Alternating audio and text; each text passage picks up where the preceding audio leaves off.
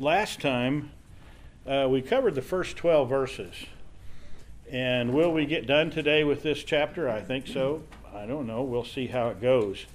We last left off, Jacob was on his deathbed. He was proclaiming to his sons a blessing. And in that blessing was both the prophetic kind of look forward as well as some judgment that came out of a reflection of what his sons had done while they were together here on earth. We talked about Reuben, the firstborn, who didn't get firstborn birthright or firstborn preeminence. The preeminence went to Judah, and the birthright went to Joseph. And we mentioned that not one important person was recorded in the scriptures of coming out of the tribe of Reuben. And then we got to Simeon and Levi. They were violent men, angry, cruel, and their place of being counseled anybody was rejected. Jacob said, I wouldn't want to follow their counsel, and they'll be dispersed in Israel. And certainly as we looked forward, we saw that they, indeed, the Levites became the priestly people and were spread all over in the sanctuary cities. And Simeon, their territory was contained within the territory of Judah. And so they were both diminished in that way. Judah, he said that his brothers would praise him and that his hand would be on the neck of his enemies. And your father's sons will bow down to you. You'll be mighty. You'll be rich. The scepter won't depart from Judah until Shiloh comes. And we see, of course, coming out of Judah, not only that role of leadership as they conquest in the promised land, but David's throne would be out of the tribe of Judah, and that would be by God's promise and another covenant with David, an eternal throne that would be for eternity. As the Messiah came, Jesus would sit indeed on the throne of David. And then we come up to Zebulun today. So let's read, and I'm going to read some of these single verses just to make it a little easier for us to keep moving. And so let me read in Genesis 49, verse 13. We get to Zebulun. Zebulun, it says, will dwell at the seashore, and he shall be a haven for ships, and his flank shall be toward Sidon. So as we look at what those words say, first of all, I'm going to ask you to just look at this map. Oh, I got to be careful. I'll mix everything up here.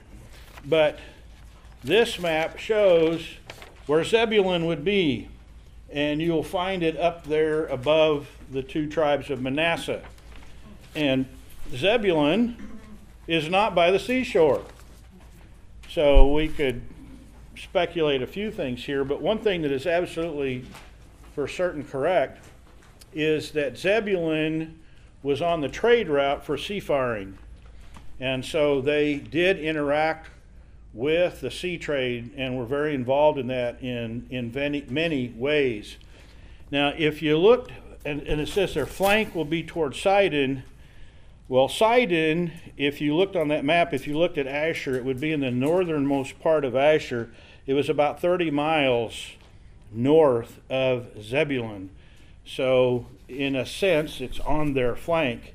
Don't know what else to make of that. You don't read a lot in, at least the sources I looked at, didn't read a lot about how that fits in with Zebulun, other than they definitely made a significant part of who they were participating in that sea trade route that came right through them off of the ports there on the coast. Anybody have anything to add to that? Maybe you read something I didn't find? Because I didn't find a lot about that. It is interesting to read and contrast the way that Moses talked about Zebulun as they were parting out the various land parcels. Go over to Deuteronomy 33, and we'll look at verses 18 through 19. Deuteronomy 33, 18 and 19. And of Zebulun he said, Rejoice, Zebulun, in your going out, and Ishkar in your tents. They shall call peoples to their mountain. There they offer right sacrifices, for they draw from the abundance of the seas and the hidden treasures of the sand. So here is Zebulun drawing according to Moses' expectation from the hidden treasures of the sea, as well as out of the sand of the land. It's called the Via Maris trade route, and definitely was involved in sea trading. Zebulun, one of the things that I've done for most of these brothers, and it's a little tedious, but looking for where's significance, what can I bring to the class today? And so I've done word searches using the computer throughout the whole scriptures for each of these names. And Zebulun gets mentioned, but never at any kind of significant, like, oh, here's a piece to bring that, flushes out who they were. And they just don't, there just isn't a lot mentioned multiple times, but nothing that I picked up on well. I mean, I didn't read every passage, but I looked at the verse every one of those mentions were in. So not much mentioned. The Bible's the way I would say it. But it is interesting to go over to Judges. Look at Judges 1:30. Judges 1:30.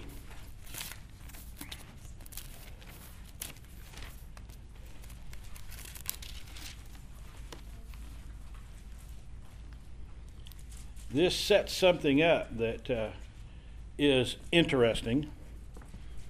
Tells a little bit of the tale of how they handled moving into the promised land. Somebody read Judges 1:30 for us. Zebulun did not drive out the inhabitants of Kitron or the inhabitants of Nahalal, so the Canaanites lived among them, but became subject to forced labor. That doesn't quite fit in with the directions they were given, does it? They were told to flush out the Canaanites, put an end to them. And so now here we have Zebulun failing to do that, and it appears that a piece of doing that allowed them to have some forced labor. I'm not going to ask you to go read this because it's kind of a listing, but in Judges 12, in a listing of judges, this judge judged, and then this judge judged, and then this one of those in that list is named Elon the Zebulunite. So there was a judge that came out of Zebulun. They also were good or strong in their support of David, King David later on. Let's look at 1 Chronicles 12:33, and we may be looking at that same 1 Chronicles 12 again as we go through this. 1 Chronicles 12:33. David's in a crisis moment.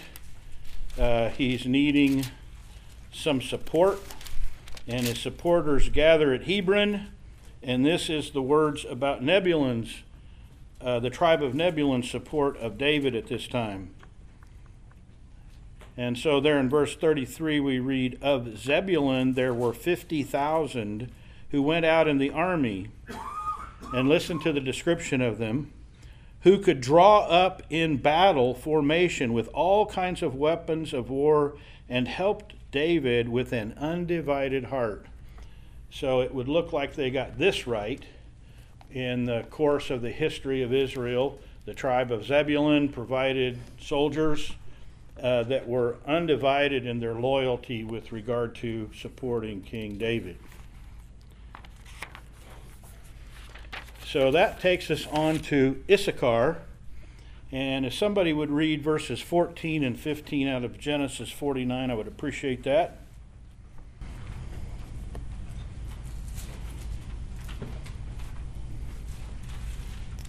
Genesis 49, 14, and 15.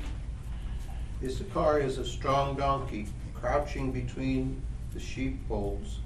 He saw that a resting place was good and that the land was pleasant, so he bowed his shoulder to bear and became a servant of forced labor.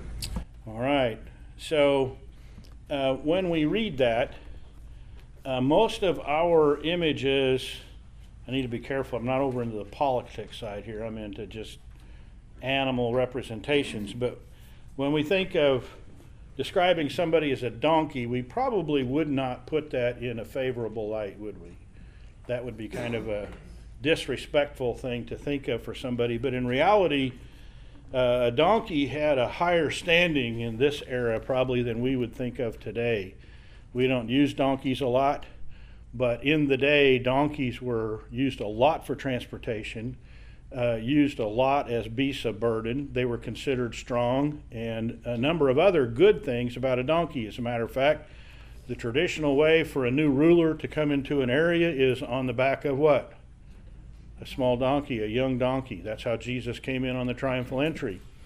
There's another value for donkeys that some of you probably are aware of, and I wasn't until recently, and then this came up, and I put the two together, and it was put together for me in even commentary. But the donkey is a natural herder, and so a donkey is it's not that you might use them like you would use a sheepdog.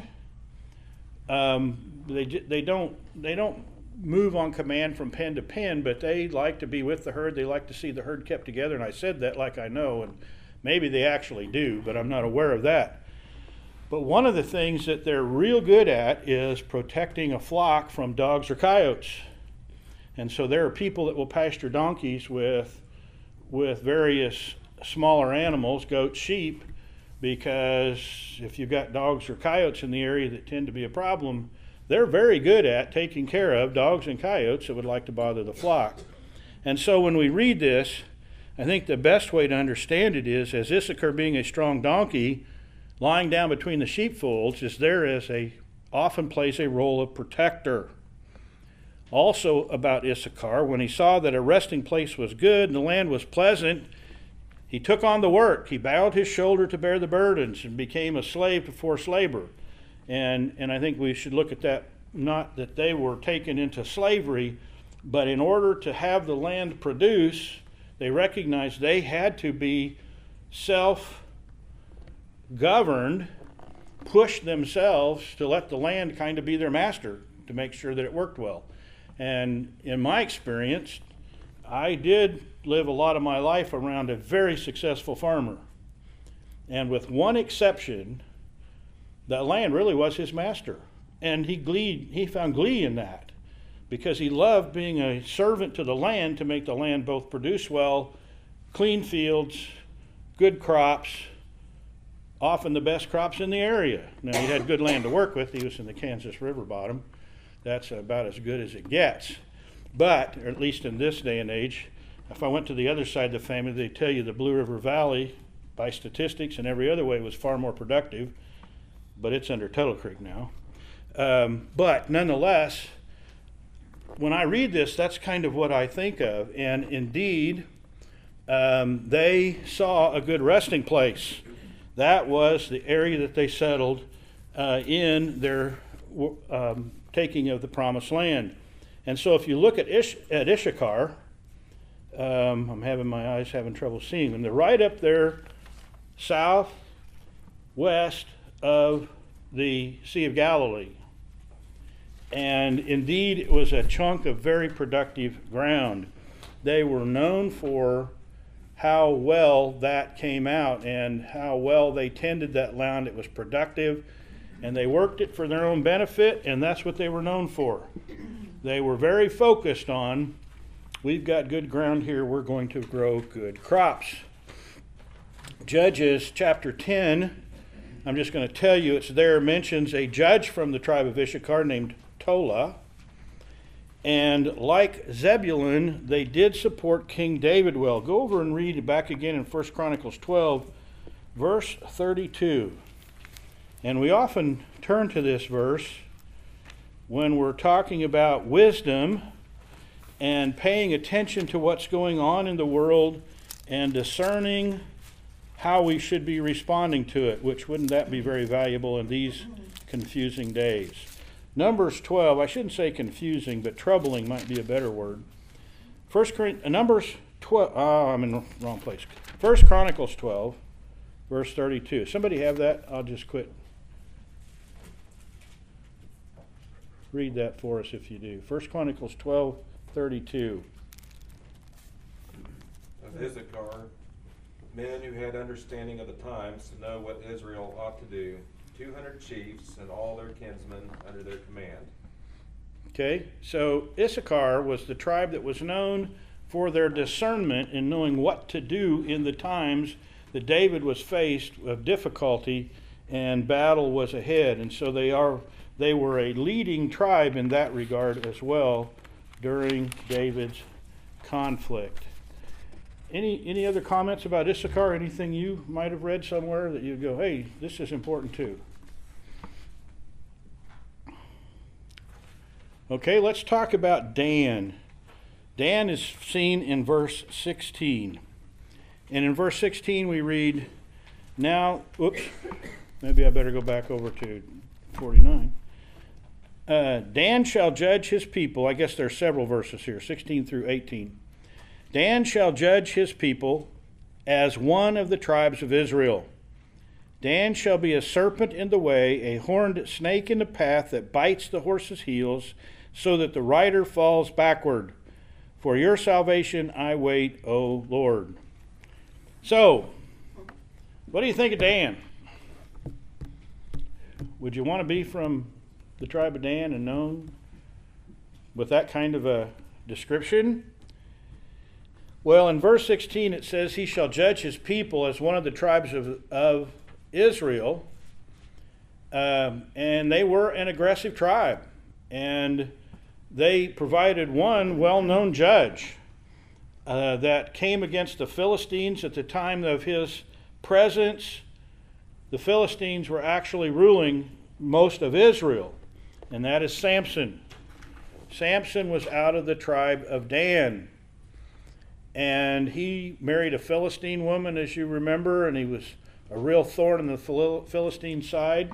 If he needed some recreation, he'd spend a day out on the plains killing Philistines. And he was very successful because he had such great God-given strength. He didn't have very much God-given wisdom in how he handled some things. One of the key things that he handled poorly was letting this Philistine woman worm her way into knowing both his role and how that role with the strength was provided through his long hair. And she was a traitor to him, and they cut off his hair, and then they were able to bind him. And eventually he took the lives of many, being in their temple with his eyes gouged out, but he pushed the pillars over as his hair had grown back out, and the building fell and killed many of the leading Philistines. The tribe of Dan was not known for their moral standing or their godliness at any time, including the time of Samson. Let's look at an account, then we will then go back and look at the rest of these verses about Dan. I think they'll make more sense with this context. Let's go over to 1 Kings chapter 12. I'm going to ask somebody to read verses 28 through 33. This is an example that includes Dan to understand who they are a little bit. Just to give you some background before we read those verses, we're in the time where the kingdom of Israel has been split. It's after Solomon, and Jeroboam is ruling in the north. And let's see what happens in the leadership of Jeroboam. We're kind of pulling it out of the middle, but these few verses of 1 Kings 12, 28 through 33. If somebody's got that, you can go ahead and read that. Jeroboam said in his heart, now the kingdom will turn back to the house of David. If this people go up to offer sacrifices in the temple of the Lord in Jerusalem, then the heart of this people will turn again to their Lord, to Rehoboam, king of Judah, and they will kill me and return to Rehoboam, king of Judah. So the king took counsel and made 2 calves of gold. And he said to the people, you have gone up to Jerusalem long enough. Behold your gods, O Israel, who brought you up out of the land of Egypt. And he set one in Bethel, and the other he put in Dan. Then this thing became a sin, for the people went as far as Dan to be before one. He also made temples on high places and appointed priests from among all the people who were not of the Levites. And Jeroboam appointed a feast on the 15th day of the 8th month, like the feast that was in Judah, and he offered sacrifice on the altar. So he did in Bethel, sacrificing to the calves that he made. And he placed in Bethel the priest of the high places that he had made. He went up to the altar that he had made in Bethel on the 15th day in the 18th month, in the month that he had devised from his own heart. And he instituted a feast for the people of Israel, and went up to the altar to make offerings. Okay. And so, what was the starting point? What was the thing that Jeroboam believed that caused him to take action?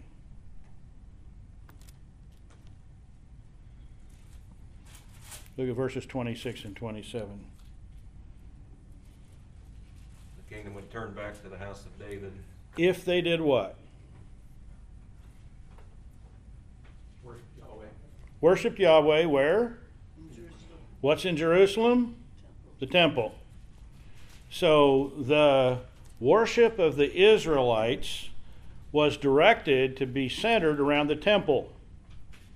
And it was a part of their worship to go to the temple, to make sacrifices in the temple, to cover their sins in that, to devote themselves to God and to show reverence to God, worship God. That was a part of it. And he said, well, if they do that, their hearts will return to the Lord. What's his problem with that? Is that a bad thing? Is it? In his eyes, it's bad, right? Because of power. If they start going back to Jerusalem for their worship, then they also then will follow Rehoboam, the king of Judah, the southern king. And they will kill me and return to Rehoboam, king of Judah. So he's got a problem. And go ahead. I think it's interesting how he equates them worshiping the true king as recognizing that the Davidic line is the actual ruler of Israel. Yeah, I mean, he knows this is what will happen, or at least, I mean, can we say that his forward-looking view, I don't know, forward in a good way, but semi-prophetic, I don't know that truly it was prophetic from God's perspective, but he recognized what would happen if the people kept their hearts turned toward God. They would also follow then. Jerusalem would become the capital. It's the real center and all those things. So it doesn't say who he consulted with, but the king consulted. And out of his consulting, he made what? 2 golden calves. And what he's beginning to do is what we call in the modern vernacular consolidation of power. I'm going to get things centered around me and my kingship. This kingdom will be separate, and this is how we're going to keep the people lined up with following me. And he tells the people, is implied there, it's too much for you to go to Jerusalem, up to Jerusalem. By the way, that word up is significant. Jerusalem was higher ground, so that they called it up. Behold your gods, O Israel. What does he just tell them? When he says, behold your gods, what's he talking about? Calves. The 2 calves he's just made that have been brought up from the land of Egypt. When were golden calves involved in coming out of the land of Egypt? Aaron did it. Yeah, Moses is up on the hill, and the people are down at the base of the hill, and they are down there going, we don't know what happened to Moses. There's fire and things happening on the mountain. He might be burned up for all we know. We need to, and so then they make the golden calves and they want to worship them. And so he made these golden calves. You know, I got to say this going by. This says something about the people's own knowledge of what happened in the Exodus. If you knew and understood the truth of the Exodus travel and all the things that happened, would you go, yeah, that's a good idea, let's go back to the golden calves, that really worked out well? No, you wouldn't be doing that. But they followed him in this. He set one in Bethel and the other he put where? In Dan. Now this thing became a sin. So here's God's perspective now. The people went to worship before the one as far as Dan. We'll talk about that a little bit too before we're done. He also went ahead and made houses on the high places and made priests from among all the people who were not the sons of Levi. How does that settle with God's direction? I mean, here is Jeroboam, and he is in the process of violating everything God said about. You could go to the Ten Commandments very quickly and say, no graven image. He's also violating everything God set up about the Levites being the only ones from which the priestly line could come. And he instituted feast on the 8th of the month, the 15th day of the month, like the feast which is in Judah. They went up to the altar. Thus he did in Bethel, sacrificing to the calves he had made. And he stationed in Bethel the priests and the high places which he had made. And he went up to the altar which he had made in Bethel on the 15th day of the 8th month, even in the month which he had devised in his own heart. And he instituted a feast for the sons of Israel, and went up to the altar to burn incense. And Dan was one of the centers of this worship. And that probably makes some sense, and we'll talk more about that as we go on and look at some of these verses yet in Genesis 49. Looking at verse 17. Dan shall be a serpent in the way, a horned snake in the path that bites the horse's heels, so his rider falls backwards. What kind of a picture is this? It creates some vivid images for me. At age about 3, and I'm not going to go into much detail, but I had an encounter with a snake. What kind, I don't know. But I know it was a frightening encounter. And I was on my own and had to create my own escape, and lots of things got involved. Very emotional. Snake is never part of a joke with me. Some people, it might be funny to kind of put a snake in their face, and not me. And so as I would grow up, and Westerns were a big part of the culture, weren't they, in 60s and 70s, and watching movies, and anytime that rattlesnake got involved, I was like, okay, I need to go somewhere else. It was too much for me. And when I look at this picture, it's not just that the snake bites at the heels of the horse, but then you can easily get this picture so that the rider falls backward. Well, where's backward going to be? You think the horse stayed around to deal with the snake? No, the horse takes off, and now the man is back there on the ground, no horse, with the snake, right? Isn't that the image you get here? Now, if you were Dan, and your dad was talking about you, how's this going to feel? Not very good. And Jacob is saying, this is what you're going to be to your siblings. He's going to be a judge of his people, yes. One of the tribes, yes. He's also going to be a serpent in the way, and as a horned snake, he's going to scare the horse and cause the rider to fall. He is threatening to Israel. And Jacob knows it. How he knows is what God has revealed to him. And so this is what Dan is going to be. And Dan indeed was a tribe with a lack of morality and godliness. If we went over to Joshua 19, and we're not going to because it would just be a simple statement, but they failed to conquer a land that was allotted to them. So here is another failure to do what they were directed to do.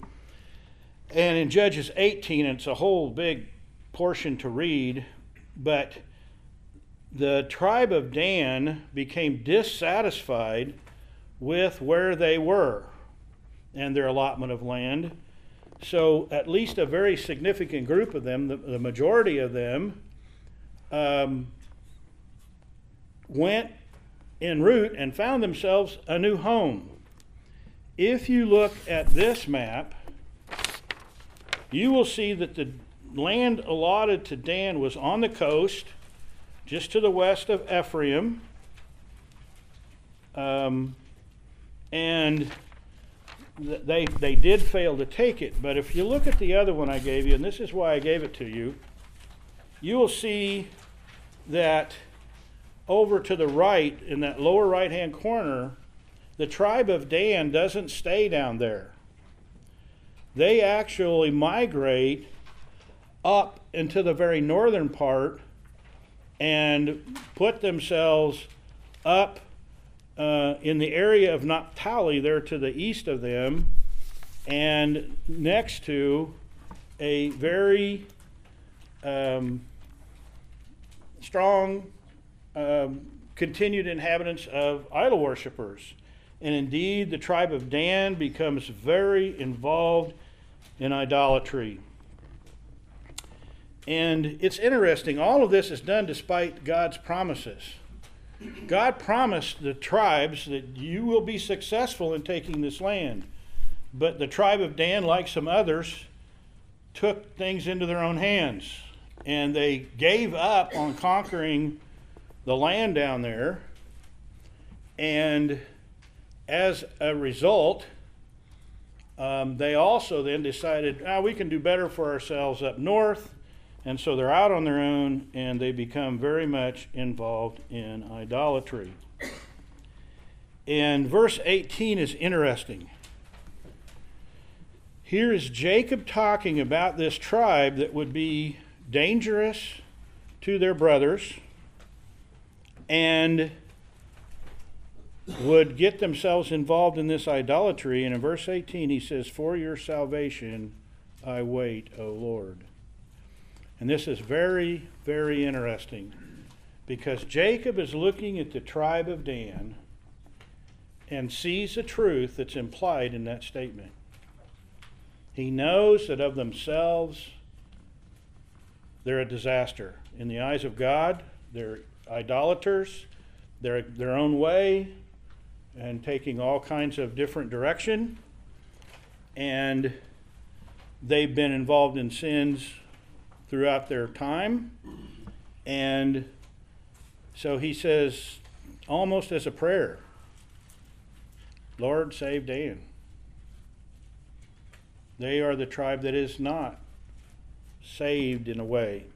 Let's look at Revelation chapter 7, verses 4 through 8.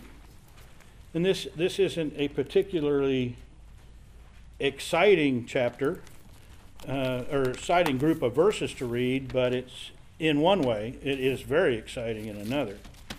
So Revelation 7, 4 through 8. And we're working our way through in the book of Revelation the events surrounding the second coming, the ultimate victory of Jesus over sinful men, over the evil that has been in the world, and eventually over death itself, fully and completely.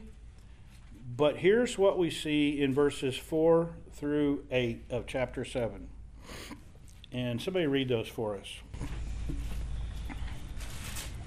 And I heard the number of the sealed, 144,000 sealed from every tribe of the sons of Israel. 12,000 from the tribe of Judah were sealed, 12,000 from the tribe of Reuben, 12,000 from the tribe of Gad, 12,000 from the tribe of Asher, 12,000 from the tribe of Naphtali, 12,000 from the tribe of Manasseh, 12,000 from the tribe of Simeon, 12,000 from the tribe of Levi, 12,000 from the tribe of Issachar, 12,000 from the tribe of Zebulun, 12,000 from the tribe of Joseph, 12,000 from the tribe of Benjamin were sealed. What name did we just not read? Dan. The tribe of Dan, when we get to this moment where the prophecy, they will look on whom they pierced and will accept him as Messiah, in a sense. I mean, that's occurring. And these people are sealed to be witnesses for Jesus Christ, and they're 12,000 from the tribes of Israel. But it's interesting, Dan is not a tribe in that group. And in that group, we see both Joseph and Manasseh. They're both listed. And Levi, of course, is in the list. But Dan is not. And as we look in Genesis, we see that Jacob seems to be aware that Dan's future is not included in the promises ultimately. And so Dan is this backward, I shouldn't say backward, this problem tribe for them. And Joseph is pleading for salvation for them there in verse 18. And then verse 19 we get to Gad. Anything else on the tribe of Dan? So they won't be saved? Well, they're not in the... When we look at the end times, I'm not going to say that I know that there are no people from the tribe of Dan that are saved. But when these 144,000 Jews, when we allot 12,000 from each tribe to be sealed and become witnesses for Jesus Christ, the tribe of Dan is not included in that list. I mean, I think it would be unlikely that if throughout all of history there was never someone from the tribe of Dan that was indeed saved. But as far as that group being included in that look in Revelation at the 144,000 from the offspring of Jacob, 12,000 per tribe, that's not one of the tribes that will be witnessing for him at that time out of this sealing. So let's look at Gad. And Gad, not many words said here. As for Gad, in verse 19, raiders shall raid him, but he will be at their heels. And so probably the best place to start is to look again at this map. Oh, come on, Peter. This map, if you look at this map, you'll notice that there are 3 tribes that are to the east of the Jordan, or the lakes that are formed by Jordan, and Gad is one of those. You see Manasseh there. We'll talk about Manasseh under Joseph, and you can also see Reuben. We talked about him at the beginning. But those 3 tribes, because of being east of the Jordan, are easier prey for people, for other nations that would like to attack them. And it says here that they're going to be raided. But they will raid back at the heels. And indeed, they were raided a number of times. But they also were fierce fighters. And they would respond and chase them out and make it all work. So they were subject to attacks and strong defenders. But they also supported David well. Let's look at 1 Corinthians 12, 8 through 15. 1 Corinthians 12, 8 through 15. I'm sorry. Chronicles? Take the Corinthians out. 1 Chronicles 12, 8 through 15. Thank you. I should not abbreviate that much. 1 Chronicles 12, 8 through 15.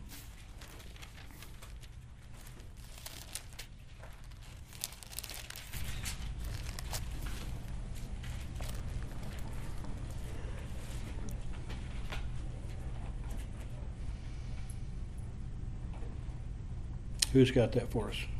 From the Gadites there went over to David at the stronghold in the wilderness, mighty and experienced warriors, expert with shield and spear, whose faces were like the faces of lions, and who were swift as gazelles upon the mountains. Ezer, the chief of Obadiah, second, Eliab, third, Mishmana, fourth, Jeremiah, fifth, Attai, sixth, Eliel, seventh, Johanan, eighth, Elzabad, ninth, Jeremiah, 10th, Macbenai, 11th. These Gadites were officers of the army. The last was a match for 100 men, and the greatest 4,000.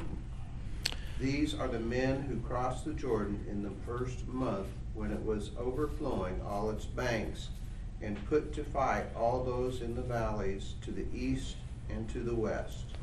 So they were experienced soldiers. They were often rated themselves, and when called upon to help David, they were mighty. 100 of them could handle 1,000 of another, and they were very good at what they did. And they, as a result, in verse 15, they crossed the Jordan when it was overflowing at its banks. So they forded high water, and they put to flight all those in the valleys, both to the east and to the west. So they were very successful on behalf of David. And another one is 1 Chronicles 5, 18 through 22. I thought this was interesting. This is in part of the discussion of genealogies and the descendants, but 1 Chronicles 5, 18 through 22, I can read that. The sons of Reuben and the Gadites and the half-tribe of Manasseh, consisting of valiant men, men who bore shield and sword and shot with a bow and were skillful in battle, where there were 44,760 who went to war. They made war against the Hagrites, Jephthah, Naphish, and Nadab. They were helped against them, and the Hagrites and all who were with them were given into their hand, for they cried out to God in the battle, and he answered their prayers, and because they trusted in him, they took away their cattle, their 50,000 camels, 250,000 sheep, 2,000 donkeys, and 100,000 men. For many fell slain because the war was of God. And they settled in their place until the exile. This is how they managed to take their ground. And they were very successful at it, unlike some of the others who had more help. And so that is Gad. Asher's in verse 20. Let me get back over to Genesis 49. As for Asher, his food shall be rich, and he will yield royal dainties. And so if you look at the map, Asher is up in the northwest, and they were able to grow very fine food and were known for their gourmet type foods and eating. It's a rich coastal region, and so that's what they were known for. And that's what I've got for you on Asher. In Naphtali is in verse 21. Naphtali is a doe let loose. He gives beautiful words. And when we look at Naphtali, the history tells us that he was deer-like in speed and agility when involved in battles. So this isn't all just kind of some fluffy, I don't know that I want to describe it that way, but it's not just about the beautiful words. The tribe of Naphtali was involved with the battles that Deborah and Barak fought, and Deborah and Barak were both hailed from Naphtali. And in Judges 5, we see a very long discourse that's called the Song of Deborah, but they praised the army from Naphtali for being very skilled in battle and successful. So now I need to make a decision about how I want to handle this. Well, let's look at Joseph and see if we can work our way through Joseph today. Don't want to quit at an awkward spot here. But in Joseph now we turn, and Jacob has much more to say. There in Genesis 49, we're going to look at verses 22 through 26. And if I could get a volunteer, I'll welcome somebody reading that for us. Joseph is a fruitful bough by spring. His branches run over the wall. The archers bitterly attacked him, shot at him, and harassed him severely. Yet his bow remained unmoved. His arms were made agile by the hands of the mighty one of Jacob. From there is the shepherd, the stone of Israel. by the God of your father who will help you, by the Almighty who will bless you with blessings of heaven above, blessings of the deep that crouches beneath, blessings of the breasts of the womb, blessings of your father are mighty beyond the blessings of my parents, up to the bounties of the everlasting hills. May they be on the head of Joseph and on the brow of him who was set apart from his brothers. Okay, so going back to verse 22. Joseph is a fruitful bough, a fruitful bough by a spring. Its branches run over a wall. So we get a picture here. You can make this image. Joseph produces. And he just produces and produces and produces. And if you were comparing it to something growing on a bough, I mean, it's just overtaken the wall, it's coming over the top, and it's like he's by a spring, so it's always getting the water it needs and just keeps going forward. And it's very healthy in its production. And that certainly is what we have seen out of Joseph in his life. Everywhere he went, he was yielding great fruit and successful in managing what was in front of him. Potiphar, the prison, and eventually the whole kingdom of Egypt. And what was the source of his success? Was it that he was such a gifted manager? God was with him. God was with him. We kept hearing that over and over and over. And I don't know that it was intentional in Jacob's thought process, but I would say to you, if we want to understand what that spring that fed Joseph was, we would be looking at God himself. And beyond just a spring, I mean, God was the strength. God was in charge of the details and everything that was happening.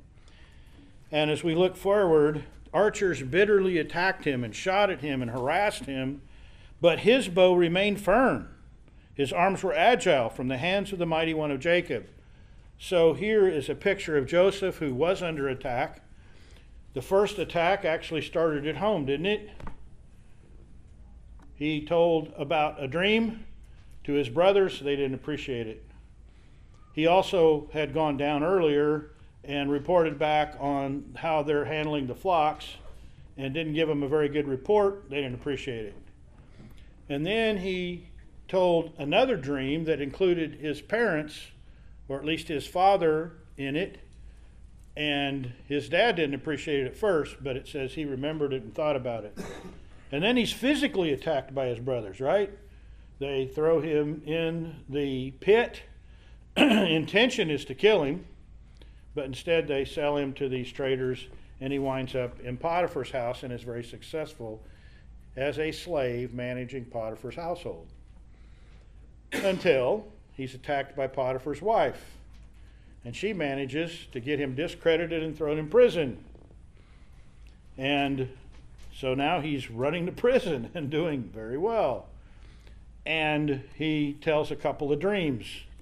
Through the power of God, he lets them know what the dreams mean. And in a way, he's even attacked there. Because the men get out, one, of course, to his destruction, but the other one to be restored to be the cupbearer to Pharaoh, to the king of Egypt. And does he remember Joseph? No, Joseph was just a guy that told him he was going to get set free until things get tough with the king and everything's upset in the king's household, in Pharaoh's household. And then he decides to remember. I think that's got to be the right way of saying it. How could you forget a man that foretold a dream for you that accurately predicted your freedom? But he decides to remember Joseph. And that is the beginning of Joseph being extremely fruitful for Egypt itself. And so here is this picture, and this is the way that Jacob describes him.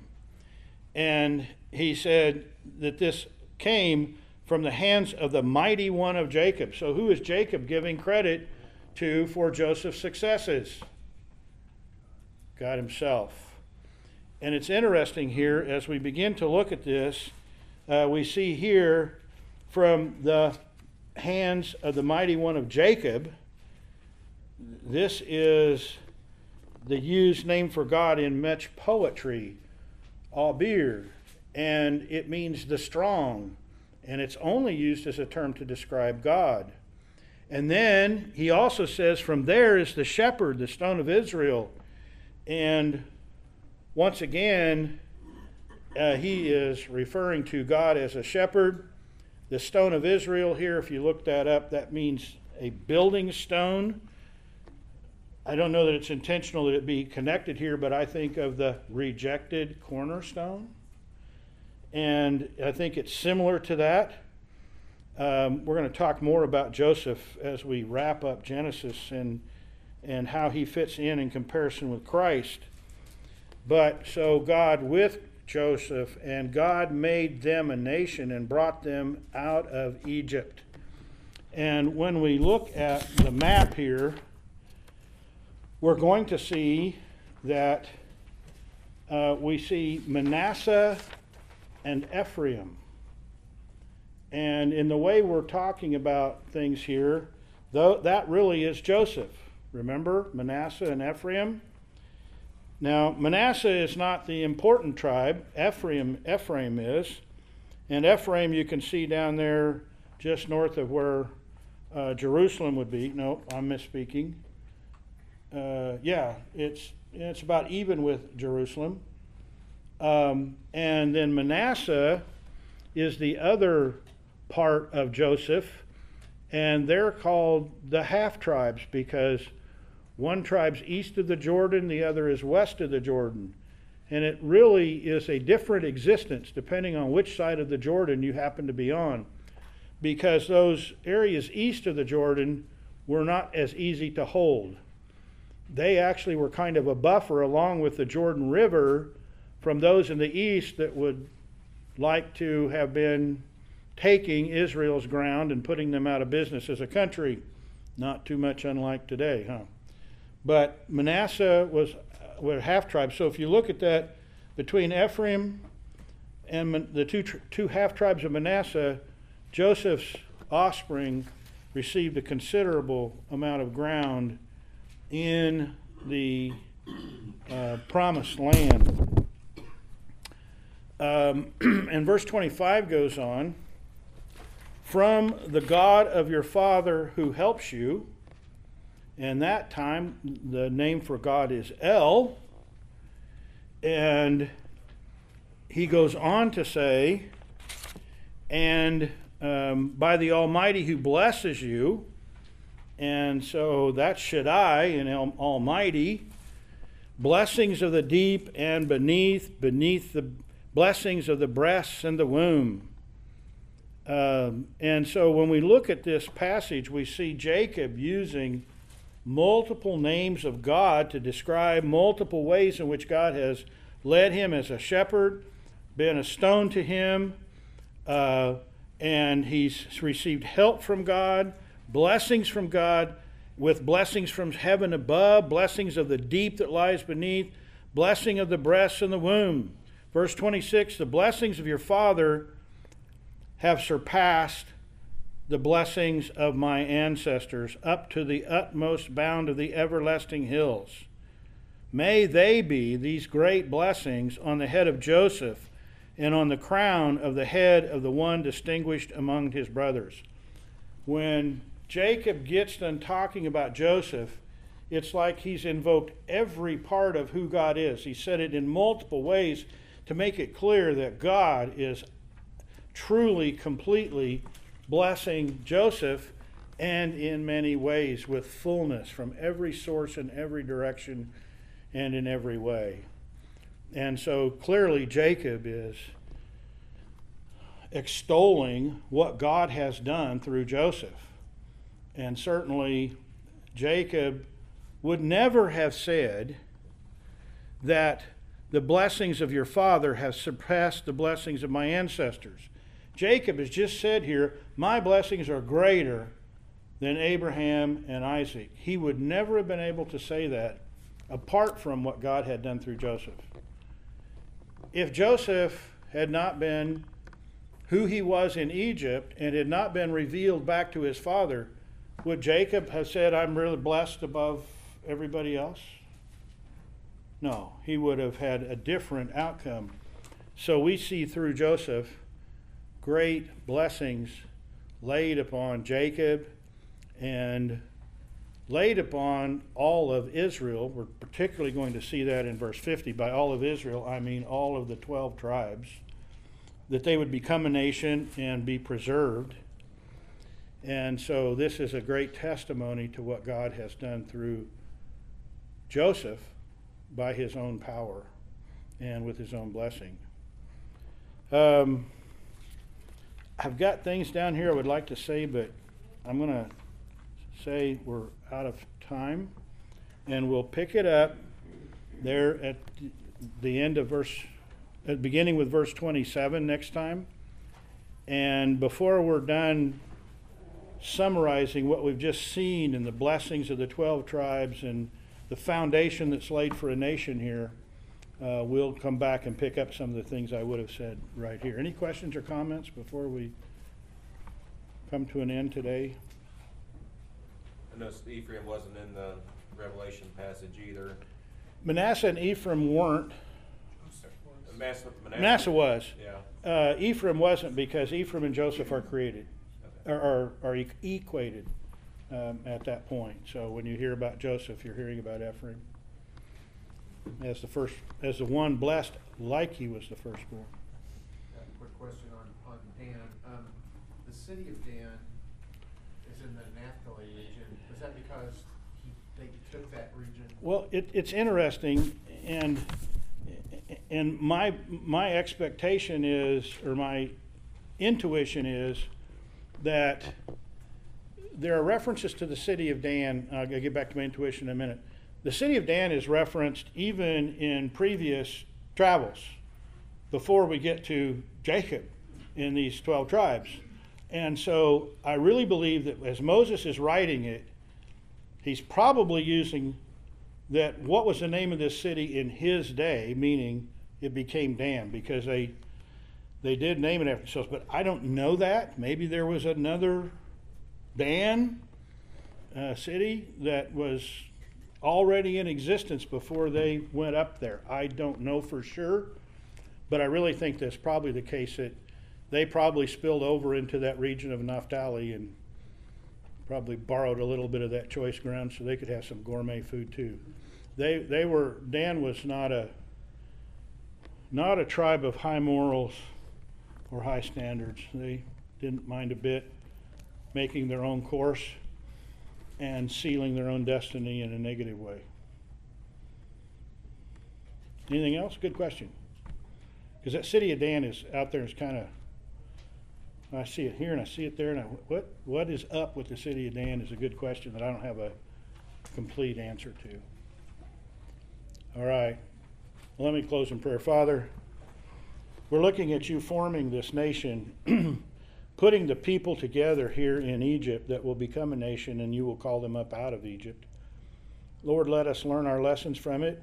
I know, Lord, right now we're still just gathering data, but Lord, let us draw the right conclusions as we understand what you are doing in blessing Abraham, Isaac, and Jacob, and all those that come after him, because you made promises to them and you kept them. Thank you, Lord, for your grace to them, and we look forward to your grace to us. It's in Jesus' name we pray. Amen.